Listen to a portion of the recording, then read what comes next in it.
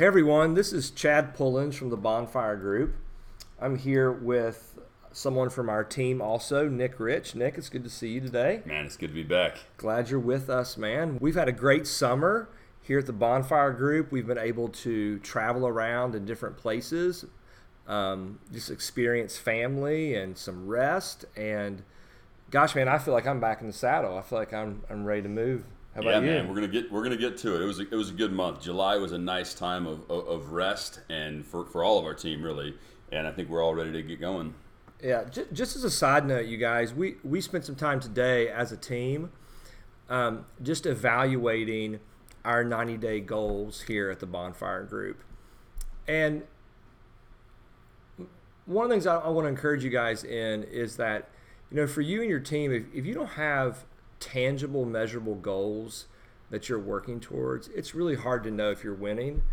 And sometimes you'll think you're losing when you're really winning. Other times you'll think you're winning when you're really losing. And so we just did that today. It was a great meeting. We casted some vision for the next 90 days and just really important. We want to continue the conversation here, though, on this podcast from where we've been from our last couple podcasts. We started 2 times ago, the very beginning, just unpacking for you what we really see is the key to effective leadership.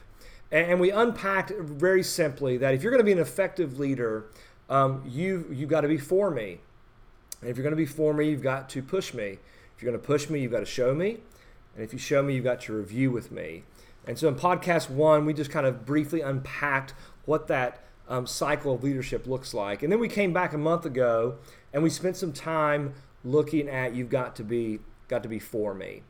And really, at the end of the day, that's all tied to relationship and being able to build those relationships. And some people are really good at that. And it comes real natural to them. And other folks, it doesn't come natural. Like Nick, he's terrible at relationships, guys. We're constantly having to work with him on this. I'm totally kidding, Nick. I'm totally kidding, buddy. Yeah, no, I appreciate that. We've got to work. Some of us have to work on relationships. That's me, you guys. I've got to work on relationships. I care about task more than people. I'm not good at it. I've had to learn over the course of my development as a leader how to really be authentically for the people that you're leading. Now, some of you guys out there listening, you're like, I can't believe that. But it's true. We're some of us, it comes natural. For others of us, it doesn't.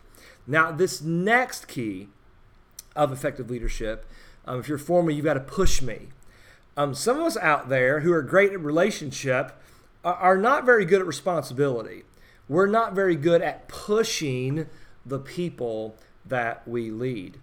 And then some of us who probably aren't very good at relationships, pushing people comes very natural. What we're fighting for here at the Bonfire Group when we're talking about effective leadership is you got to do both, right? And you got to learn to be for the people that you're leading.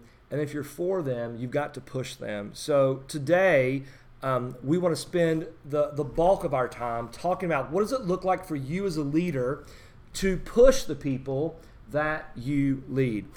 Nick, just any kind of opening thoughts there from you today? I just think about the image of a hand. When you think about human touch and human work and everything we do, we kind of think about our hands. And with our hands, there's 3 things that you can do. You can punch someone, you can pull them, or you can push them. But when it comes to effective leadership, obviously punching is no good. Nobody likes to get to work and be punched. But honestly, that happens so much, does, right? Like you have leaders that just run over you, and some people you belong to a team and you get to work and you feel like they just punch you in the face, and we're trying to help people there. That's right. With that. Yeah. And when you've been punched for a lack of relationship, if you're going to get anything out of those people, then you have to pull them. And none of us want to lead a team that we have to pull the whole way. We want to be able to push. It's like that image of an open hand that loves you, but it's pushing you to what's better. It reminds me a little bit of Jesus' leadership, where we often see him leading from behind, like that's really out front. Our friend Caesar from Soma, he talks about small is big and slow is fast. It really is this dichotomy that being out front of your folks means actually coming behind it and pushing them into the ways in which they're going to be carrying out the mission and vision of the organization, company, church. In other words, they're the heroes, not you as the leader. You're not the hero. You're the guide. You're the one pushing them to get where they need to be. Yeah, I mean, and just a 10-year-old reference, but look at the show The Office. And the manager in the office, Michael Scott, he's the requisite non-pusher. He just wants everybody to be happy and not really changing. He doesn't actually push his team for success. And so they don't really see success. They just kind of sit at par for their entire existence. Yeah, it's good. So this idea of pushing people. So how do we do it? I mean, that's a question. So we want to unpack some of that for you today. I mean, obviously we can't go into all the details, but at least you'll have like a picture as what it means to be an effective leader to push the people that you're leading. And one of the things is we have to just realize that without someone pushing us, we cannot live into our full potential. We're not going to live into our full potential on our own. If that was the case, you'd never have a college football team with a coach, right? Like if that was the case, Michael Jordan didn't need Phil Jackson. I mean, one of the reasons that Michael was so amazing is Phil knew how and was a genius at how to get out of Michael his full potential. As a leader, being an effective leader, one of the most important things that you can do is to realize that the people that are working for you, that are under you, whatever environment you find yourself in, that without you pushing them, they're not going to live in their potential. And so one of the ways that you do that is you got to know, what is their growth edge? Like, what's their growth edge? Everybody wants to continue to do the things they're good at, right? Like if we can just do things I'm good at all the time, but a lot of people don't want to press into their weakness. Now, this is where it's so important for them to know that they're for you. Because if you're for them, you can actually press into their growth edges. I like that language better than their weaknesses. Their growth edges, so you can pull out of them the potential that they couldn't realize on their own. Absolutely. I mean, human nature will always seek comfort unless an outside force acts upon it. It's a great thought. Right? Yeah. I was hanging out with some soldiers at a drill weekend the other day and just telling stories and stuff, and they were talking about how at one point they were stationed in Korea, and it was the winter time, and they got cold at night, and they were heated up by torch, like little gas-powered stoves, and in the night, the stove went out, and nobody wanted to get outside of their sleeping bag. So by the morning, they were all like borderline hypothermic because nobody wanted to leave that comfort. Nobody pushed them out of that comfort. We need someone who's going to actually just push on us a little bit to help us achieve things that the truth is we would never achieve them on our own. And wanting that for the people we lead is so important because we're wanting more for them than they actually want for themselves. Yeah. We're wanting more than just bottom line, just like we talked about in the whole For Me bit. Like, we want more for you as someone we lead than just a bottom line for our company. We want more than just more dollars per product and more dollars per minute. We want you to live the best life you could live. There are a lot of those growth edges, those personal growth edges, the way we interact with each other, the way we understand ourselves, the way that we're self-aware. There's so many of those that affect the entire orb of our life, not just the little dinky monetary things that we can measure. Yeah, I mean, that brings up a great point, Nick, and this is going to be the key for you all being able to lead effectively in pushing people. Most leaders who naturally push, all right, so I'm talking to you guys out there, who naturally push, most leaders push the people they're leading not for their own personal growth, but for financial gain in the organization. And so what happens is you only begin to develop their growth edges that lead to financial gain, the direct pieces. You don't realize all the indirect pieces of, is this person growing in their family life? Is there growing in how they're handling their physical self? Are they, all these different dynamics that come into it. And what we have to realize when we talk about pushing people, what we mean is we're pushing them for their own personal growth, not for the financial increase of the organization.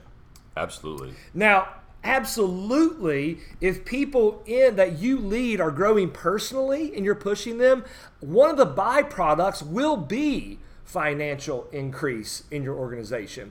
But if that's the goal, what they will see, the people that you lead, is they'll see themselves as an object on your belt that you need to use to get where you want to be. But if you're going to be an effective leader, you've got to realize that this growth edge pushing, this helping to pull out of people, helping them to live into their full potential is about their personal growth first and foremost. And what I've just found, when people have done that for me, when it's been obvious that people are pushing on me because they want me to grow as a leader and a person, not for their own benefit, I'm compelled and willing and want to press into those growth edges along the way. Well, I mean, one of the questions that kind of comes up for me in the midst of that, okay, that's great. How do you do that then? Like, how do you make sure that happens? And I think it's the issue of accountability and clear goals, Nick. I mean, I think that's the way that we begin to make sure we're moving in the right direction. Absolutely. You've got to have accountability and clear goals.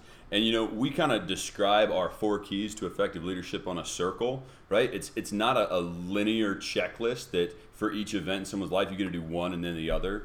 And so we can push people and let them know that we're for them in pushing them about the things that we're for them. Last month we talked about having all the people you lead, your employees, put their vacation on the calendar first.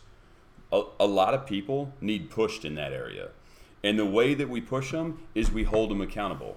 We don't just say when we hire someone or when we bring them into our organization, all right, so one of the things we do is we put our vacation on the calendar first.